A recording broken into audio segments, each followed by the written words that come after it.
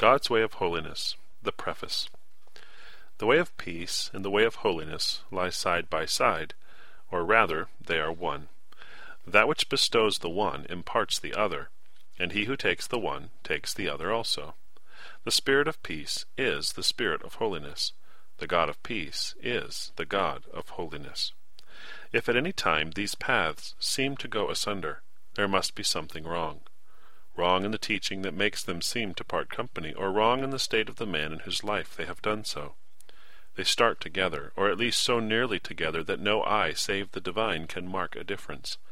Yet, properly speaking, the peace goes before the holiness, and is its parent.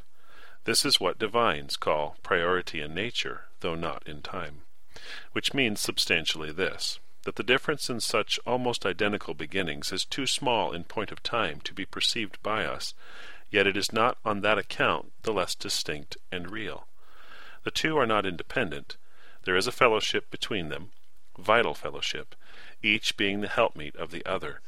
The fellowship is not of mere coincidence, as in the case of strangers who happen to meet on the same path, nor of arbitrary appointment, as in the case of two parallel roads, but of mutual help and sympathy, like the fellowship of head and heart, or of two members of one body, the peace being indispensable to the production or causation of the holiness, and the holiness indispensable to the maintaining and deepening of the peace.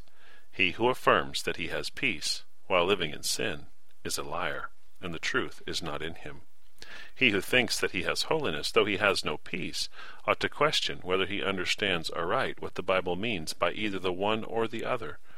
For, as the essence of holiness is the soul's right state toward God, it does not seem possible that a man can be holy so long as there is no conscious reconciliation between God and him. A spurious holiness there may be, founded upon a spurious peace, or upon no peace at all. But true holiness must start from a true and authentic peace. Horatius Bonar, Kelso, July, 1864.